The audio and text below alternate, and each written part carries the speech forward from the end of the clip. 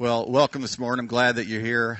Again, as they said earlier, my name is Ty, and I've been here at Fredonia for a long time and also at SFA for a long time as a professor. And I've also maybe been in your seat at one time before in my life, as I am an alum from the undergraduate program at SFA as well. So, Axum Jacks, right? So my wife was, we're communication professors. My wife was asking me, what's your attention strategy going to be? And she started going over all these things about, what you learn when you take a speech class.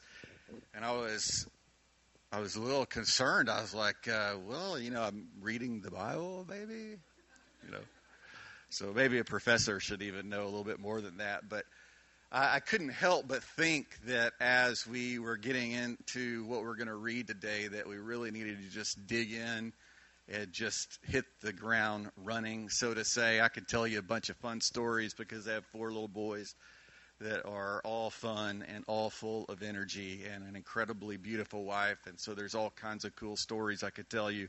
But we're going to go into Scripture. So if you would, turn to Psalm 16. That's where we're at today, and where I'm going to read through the whole thing, and then I'm going to go back and I'm going to break it down and talk about each aspect of this particular psalm. And there's so many different ways that you could take this psalm, directions that you can take this psalm if you ever study it on your own. And I want to kind of provide one of those arches today. So let's just begin. Preserve me, O God, for in you I take refuge. I say to the Lord, you are my Lord. I have no good apart from you. As for the saints in the land, they are the excellent ones, in whom is all my delight. The sorrows of those who run after another god shall multiply. Their drink offerings of blood I will not pour out, or take their names on my lips. The Lord is my chosen portion and my cup.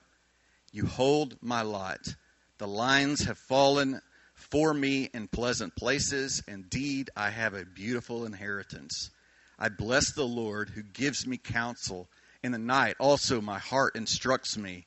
I have set the Lord always before me because he is at my right hand, and I shall not be shaken. Therefore my heart is glad, and my whole being rejoices. My flesh also dwells secure, for you will not abandon my soul to Sheol, or let your Holy One see corruption. You make known to me the path of life. In your presence there is fullness of joy, and your right hand are pleasures forevermore. This is a beautiful psalm. As you read it, it really provides you this sense of you are God's. If you are truly his child, you are in him, you know him. As you read this, you're just constantly berated, if you would, with the language of David and how God captures us and loves us deeply and holds us steadfast with his right hand, and that he secures us and that he has a plan for us, and that plan's going to happen. And the good news is this, is that what he has planned for his children is always good, right?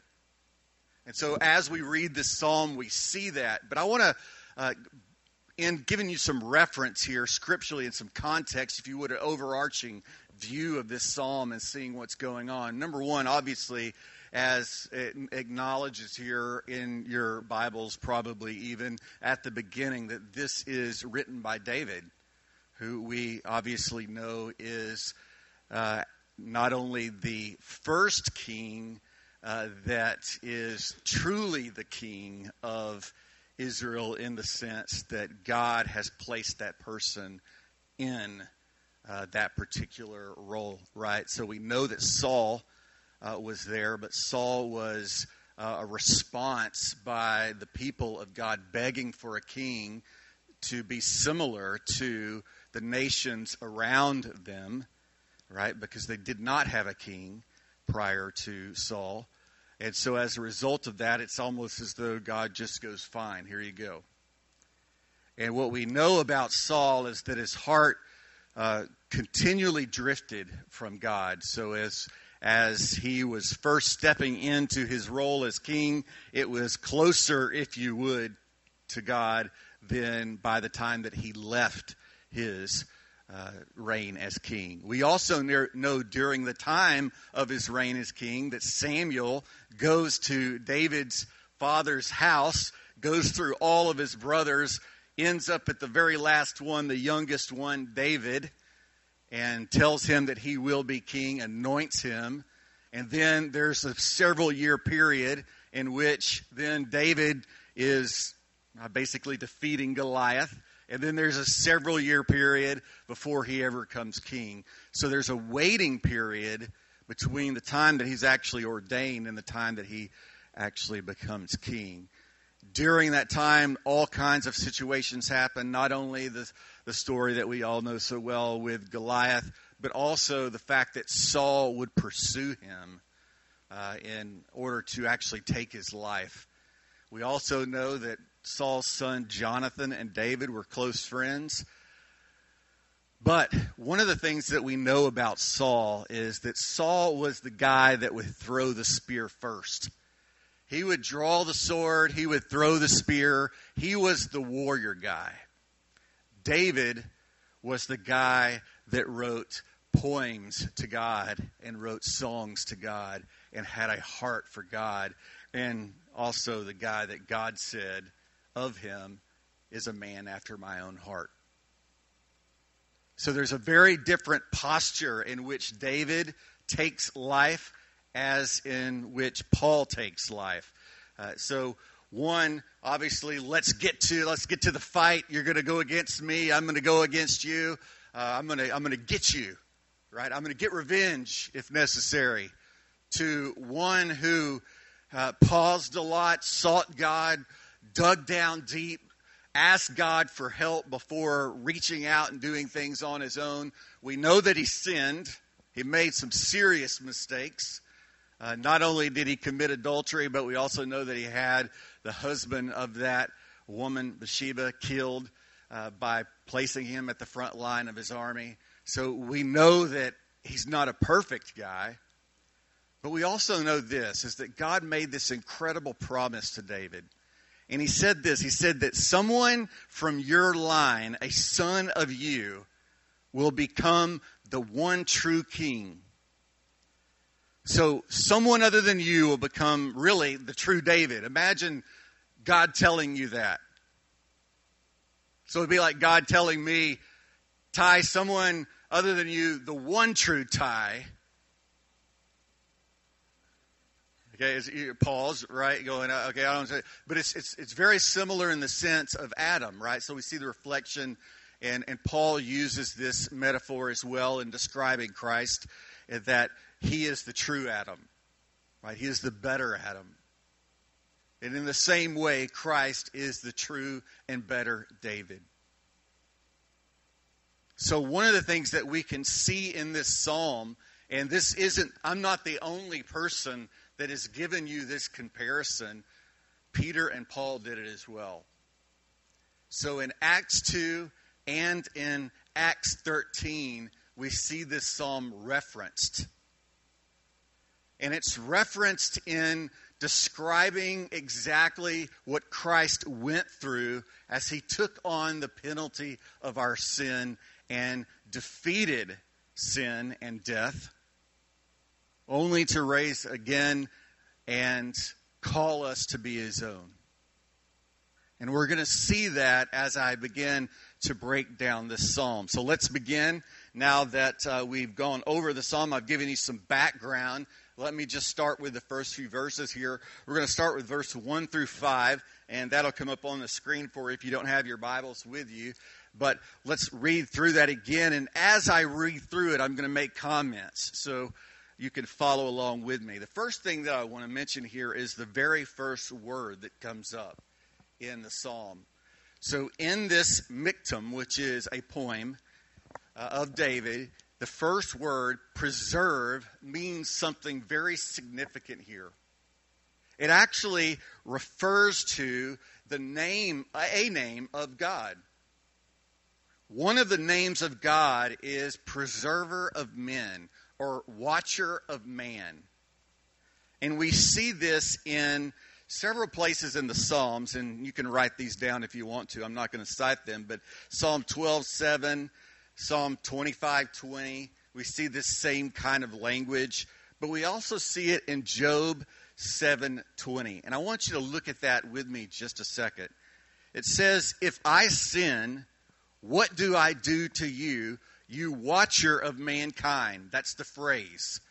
So watcher of mankind also could be preserver of mankind, guardian of mankind. It's the same word or same language there. So at the beginning of this psalm, and I'm going to go ahead and finish that verse, "Why have you made me your mark? Why have I become a burden to you?" Of course, this is Job talking to God. We know that God called Job out to experience something like no other at that point in biblical history that is in our purview of how Job is written has experienced, right? So we kind of see this image that Satan comes and is kind of talking to God and says, let me have him, right? And there's no one that can overcome my temptation. And God, of course, says, Job, he's the righteous one. He will overcome it. And we know that he does. All of the things that he loses, everything, literally everything.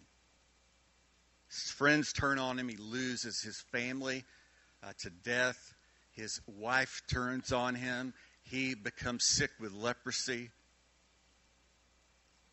So we see that in him turning to God, that here is an acknowledgement, even early on in the book of Job, that God is the guardian or the preserver or watcher of mankind. It is God who ordains our life. And it is God who sets up our portion. And we're going to see that language as we continually go through this psalm, right? So if you look there, then it says, "In preserving me, the preserver or watcher or guardian of mankind," he's saying, "Oh God," so this is you, "for in you," and that's always key, that phrase, "in you." So to be in someone is to be in communion with them. So it is to have a relationship with them, to be of one's family. Think it that way. So you're in my family. You're my kid. So that means you are in me. You're part of me. Okay? So that is the acknowledgement here. So it's in that relationship, I take refuge. So in communion with you, I find refuge. Why? Because you are the guardian of mankind. You preserve me. You set my steps. So think like Proverbs, right? So that the Word of God is like a lamp, right? Or a light to our path. If we lean not on our own understanding, but trust in Him, He will make our paths straight. So He is the guardian, the watcher, the preserver of our steps, right? And because I recognize God's sovereignty, is what that's referring to, I can take refuge in Him. That means I can essentially say this: I know that I'm going to be taken care of regardless of what happens. So what we see as we enter in this psalm is really a theology of suffering. An acknowledgement that if I suffer, if I lose everything, I'm willing to do that if it is your portion for me, O God, for your glory. And so he starts off the psalm by recognizing this. This is very typical of psalms. A lot of times in the first verse or two, that the psalmist will kind of write this key phrase, right? This key line that that really is a glimpse of what's going to be ultimately communicated throughout the poem or the song. Okay? So he goes in to say also, I say to the Lord, in verse 2 of 16, you are my Lord. So you are my God. And of course, we know that is Yahweh. I am that I am. So you are my am that I am. You are my identity. You are my everything. You are the maker of me. You are my Father. Okay? I have no good apart from you. So you, Father, guardian of my life. See the parental language there? Such a fun thing to say on Father's Day, right? But this language of a father, a guardian over his children, over his flock, a shepherd over his flock, watching over, and the person, the child, recognizing that I am nothing. I do not have your name. I do not have your inheritance. I do not have, then, your righteousness, your salvation, unless I am in you. So therefore, God, because you are the provider of everything, you are my good Father, then I say, no good happens to me unless you design it. And I am not good within myself because everything I am has to be grounded in you. So there's this acknowledgement of that. Now, obviously, David is saying this. How does this relate to Christ? Maybe a question. If we're kind of seeing this parallel of here's David, but we're looking at the better David or the good David in Christ, how might this be Christ? And I want you to look at Isaiah 49, 7 through 8. In Isaiah 49, 7 through 8, here's what it says. Thus says the Lord, the Redeemer of Israel and his Holy One, to one deeply despised, abhorred by the nation, the servant of rulers. Kings shall see and arise, princes, and they shall prostrate themselves because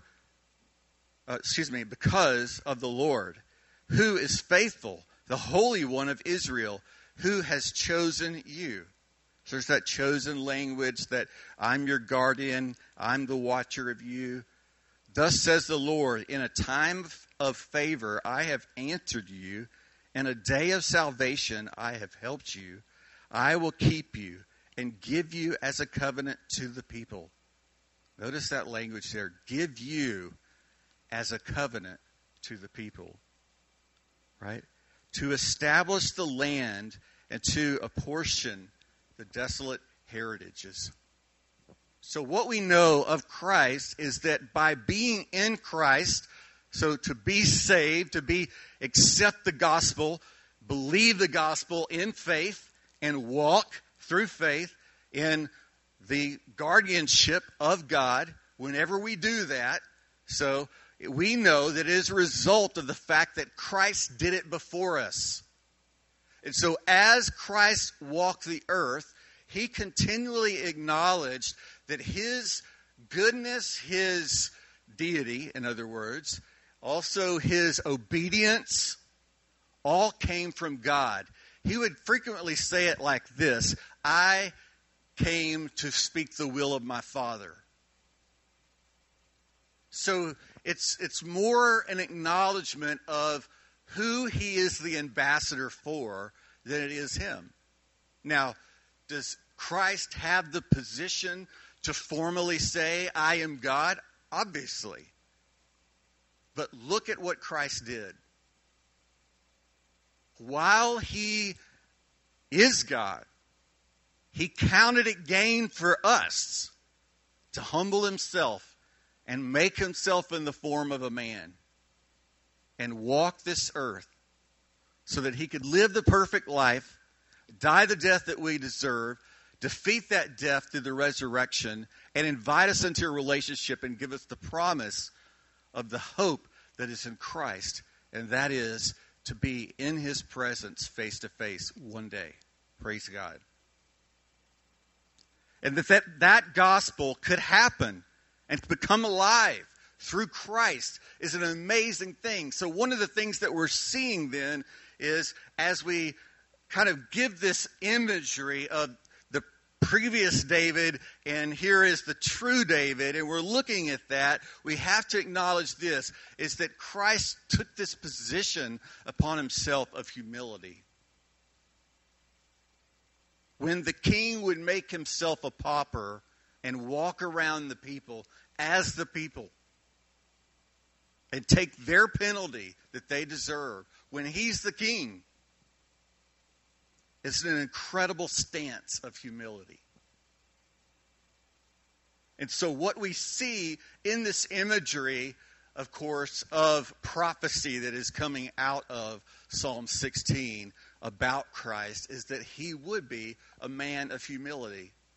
And that he would constantly acknowledge that everything in him that is good and every miracle of him and every word that he speaks is in obedience to the Father, the watcher of mankind. Right? So we see that parallel that is constantly moving forward there. It's pretty cool imagery to see that happening. And this is exactly what Peter and Paul were trying to preach when they were preaching in Acts as they referenced this psalm. Right? They were trying to show people how God had this destiny for Christ, right? This portion, we use that word as well, for Christ, and that portion would be your salvation. Right? So let's go on to look at verse 3, and it says, "As for the saints in the land, they are the excellent ones, in whom is all my delight." So here we see there's an acknowledgement. Once again, what kind of man, being the king of all men, looks to other people lower than him and counts them as equal? That's what's going on here. So once again, we see this action of humility. That one would walk amongst, when one is at a higher level, obviously, in society, would walk amongst the people and be as a person like they are and would be similar. So for the saints of the land, they're excellent ones. These are good people. They are saints because of you. Right? You're the one that directs the portion, Father. I am here as your son, but to do your will. Think of it that way. Right? So that's the language. Doesn't that begin to remind you of the prayer that Christ prayed in Gethsemane?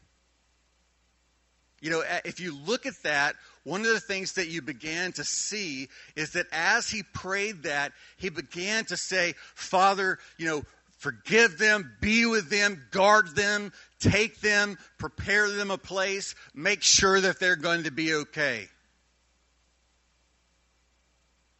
He places this incredible priority on the people. That is an act of humility, an act of compassion, and a design of love. It's the love of the Father coming through the Son. Right? So as we go on, it goes into verse 4, and we have kind of a switch. And we think, wow, this is weird. It just throws this in here. Right? And Psalms often do that. So as you read through the Psalm, you'll be reading through Psalms. It's real pretty language. You're feeling all happy and good, and then all of a sudden it says, and may you strike my enemies on the head and slaughter them. Right? And you're like, this doesn't seem to go with the spirit or posture that I'm in right now. But here it goes. Right? So it often kind of happens like that. Something abrupt will change in this psalm and change. And so we see that in verse 4. And it says, the sorrows of those who run after another God shall multiply. So it's kind of like here, all of a sudden we've shifted into Proverbs. So it's like we've shifted into that wisdom literature that we see often in Proverbs, and it gives these kind of points. And then it goes on to say, their drink offerings of blood I will not pour out or take the names on my lips. So ultimately what that's saying is I'm not going to participate in the acts of worship that they participate in. I'm not going to say the names of their gods and proclaim the names of their gods and live by the names of their God. I'm not going to make sacrifices to the names of their gods. So there's this acknowledgement of this, but there is a principle that is really unique here that I want to mention. Matthew Henry, a great biblical scholar who you can find his commentary out there, has written commentary on the thing. But I was reading The Treasury of David, which was written by Charles Spurgeon. Actually, I think it came out of a bunch of his sermons. But I was reading that, and he referenced Matthew Henry. And so I thought this was a really good quote, so I had to rob it off of Charles Spurgeon, which isn't necessarily a bad thing. But I'm still giving credence to who said it, right? Matthew Henry. It says, they that multiply gods multiply griefs to themselves. When we name the name of other gods, when we follow fast after other gods, when we, like it says here, the sorrows of those that run after, pursue, worship other gods, that is idolatry. And whenever we participate in idolatry, making another god before the one true God in our life, which can be so many different things. It doesn't just have to be a person, right? Which often we do. We'll worship these people that come into our life. We'll kind of put them on a pedestal. That could happen in dating and marriage relationships, right? Or can happen with children. We'll lift them up, and it's kind of like the guy that lives their sports life through their kid, right? My kid's going to be the star, whatever, football player. That dad's trying to live that life through that kid. Really, what's happening is they're exalting that kid, and they're bowing down to the god of the sport because they want to see themselves in this shoe, right? When that happens, based on this statement, and of course we can find this multiple other places in Scripture, and the truth, obviously, in the Ten Commandments, is that when we put other gods before God, we are going to be in a serious situation. And that serious situation, obviously, is if we're not believers, then the serious situation is that we go into Sheol, right? We experience hell for eternity. If we accept Christ, we are in Christ, and we still sin, which often, I would venture to say that all sin really kind of finds its root in idolatry in some form of fashion. And that idol may be ourselves. Pride. So, whatever that idol might be in your life, if you're pursuing idols of any kind, what we tend to do is that idol isn't enough. It's really not going to solve the situation for me. It's not going to give me the fullness of joy, the pleasantness of being in Christ. That's not going to happen with those gods. So what I tend to do is just like when we're going to buy things, we see this in materialism, which would be idolatry, right? We always have to have the new thing. So we can't settle on that God because it never fulfills us. So what ultimately happens is we multiply our gods. We go find more gods and more gods. I was in the hospital recently, and there was a nurse taking care of me, and she was commenting on my wife and I, and having this conversation with us. And ultimately, through that conversation, it came to be that she sent her son to Christian school, and now he is a college student at Houston Baptist, and she is Hindi. And she said, but this is great education. This is the kind of education I want for my kid. But if you know anything about the Hindu religion, which is like these multiple gods, they can just live in this literally thousands, if not hundreds of thousands of gods, right? So it's real easy to embrace a new one.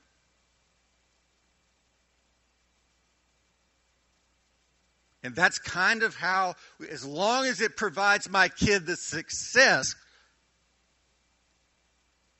then I'm good for it. Even though it contradicts the foundation of my religion, I'm willing to do that. So there's a principle here in that if we do those kinds of things, then we're laying our life down at the feet of a different God, and ultimately it will lead us to a poor place, right? So in verse 5, it goes on to show you the imagery of someone who does not do that. Because the psalmist acknowledged, I'm not going to do that. I'm not going to pursue other gods. It's a bad route. Sorrow follows them. Right? And it's suffering without a purpose. If you're going to suffer, suffer for a purpose. Right? And that's why you constantly probably hear, struggle well.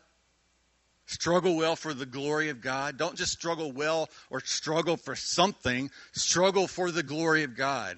Put purpose in your struggle. And that's what this imagery shows. I'm going to put purpose in my struggle. Verse 5. The Lord is my chosen portion. He's my God. He's the one thing I cling to. And my cup. You hold my lot.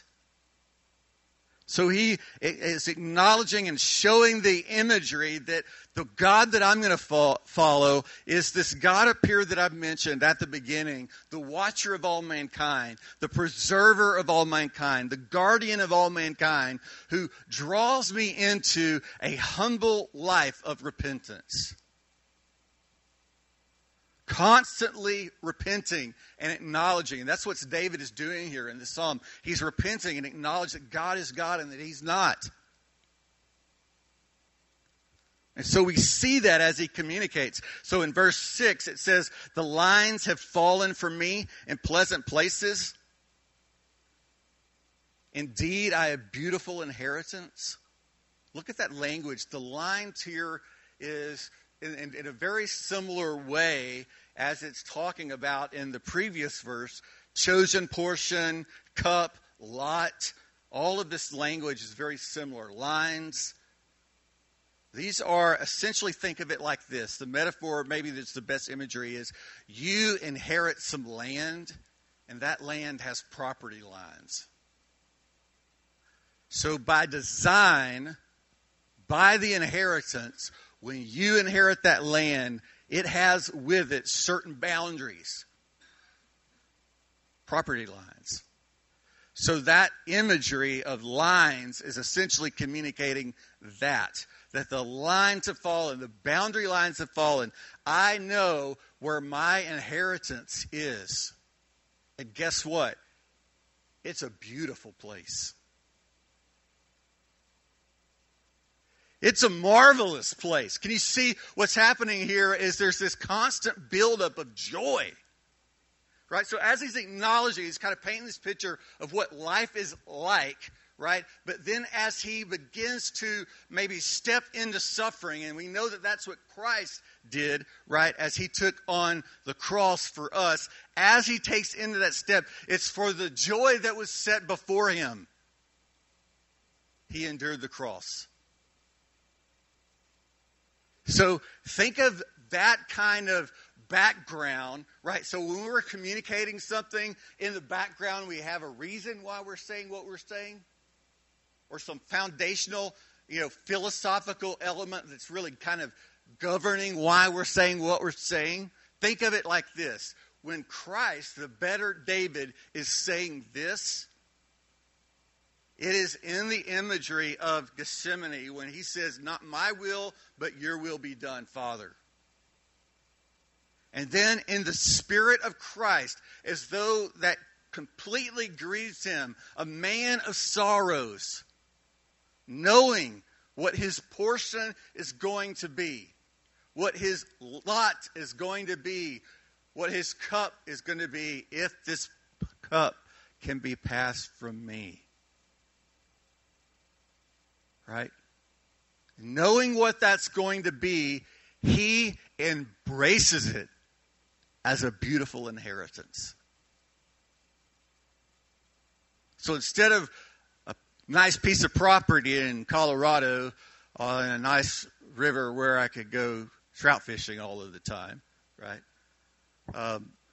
This would be like the gift that's given to me is to be spat on and shamed and cussed at and stripped naked and nailed to a cross. That's your inheritance. Yay. Right? But in the mind of Christ, he says it's a beautiful inheritance. It's a pleasant thing. Why? Because he had you in his mind. And he saw how his inheritance would provide for you a beautiful place. Wow. Right?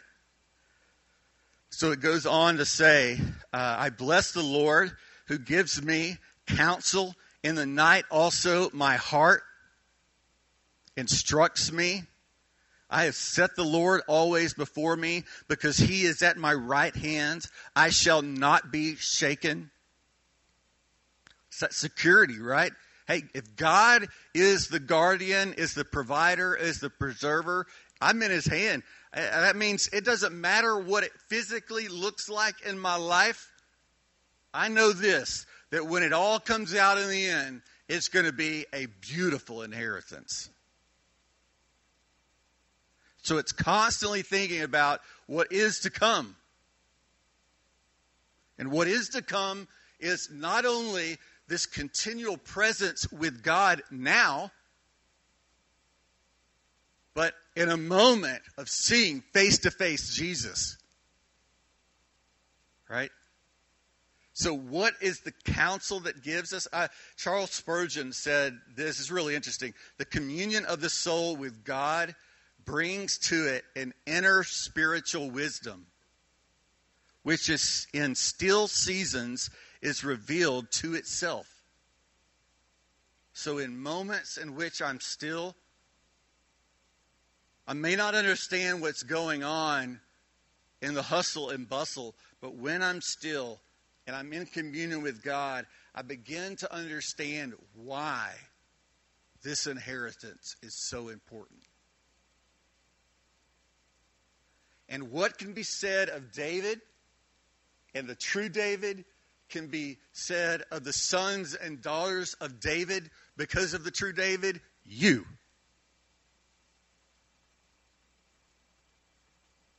So think of the lineage here. David, true David, you. Relates to all three categories. Okay? So it goes on to say in verse 8, I have set the Lord always before me, because he is at my right hand. I shall not be shaken. Therefore my heart is glad. My whole being rejoices. Number 2, my flesh also dwells secure. Number 3, for you will not abandon my soul to Sheol. Number 4, or let your Holy One, a title for this individual, right? So number 5, see corruption. So here, Peter and Paul actually cite this verse in their sermons. Peter's sermon in chapter 2 of Acts, where more than 3,000 people come to know the Lord as a result of that sermon, where he quotes this. That's a pretty incredible legacy for a psalm. Here's this sermon by Peter, right? Right after he kind of is taking his apostleship, stepping into that role, gives that, so early in Acts, obviously, says this psalm, boom, 3,000 souls saved. Wow. People began to see their inheritance. And for the Jew, obviously, knowing about David and seeing their inheritance with David, it began to make sense. Oh, he's the true David. He is the Messiah. And I now begin to see why he had to die. So let me finish this out. It goes on to say, you make known to me the path of life. Life is through Christ. In your presence there is fullness of joy. Where does our joy come from? Jesus. At your right hand are pleasures forevermore. John 15:10 through 11 says, if you keep my commandments, you will abide in my love, just as I have kept my Father's commandments and abide in his love. These things I have spoken to you, that my joy may be in you, and that your joy may be full. Fullness of joy. How do we get there? A deep phrase, I guess, would be covenant fidelity, which essentially means this, that our actions mimic what we're called to be. So God calls us into obedience and faithful living, names us as righteous and holy, and we're not that. Right? And so what we do then is pursue that to become like that. We work out our salvation. Matthew 13:44 says it this way, as a spirit of what I'm shooting for here. Jesus says, the kingdom of heaven is like a treasure hidden in a field, which a man found and covered up. Then in his joy, he goes and sells all that he has and buys that field. Why did he buy the field? Because he found this incredible treasure that is on that property. And he knew that if he would give everything away in his life, those that follow me, take up their cross and follow me, will abandon everything. Remember Jesus saying that? To pursue the one true treasure. Sell everything, give it all away for the treasure is Christ. The beautiful inheritance, the fullness of joy, pleasure forevermore is in Christ. And that is what this poem so beautifully communicates to us. All through the work of the true David of Christ. Father God, thank you that your treasure of Christ can be our treasure. All because of your design, that when you set in motion that the plan of salvation, the gospel, would happen, nothing could thwart it. That you, the guardian of mankind, would provide the gospel that would draw us into life and give us life and allow us to sing in a very similar way as David, that you are our portion. You are our cup. You are the lines that have been drawn in pleasant places, and you are the beautiful inheritance. And that you are the fullness of joy and pleasure forevermore. And may we glorify you with our life. God, guard our hearts. Help us not to pursue idols, but to pursue you and you alone. God, prepare our hearts for the service. Pray that you would be with Pat as he preaches and be with Blake as he leads. God, thank you for each person that's here. Those that aren't here, we pray that you would guard them and guide them and bring them back safely. And it's your name that we pray and worship, Jesus. Amen.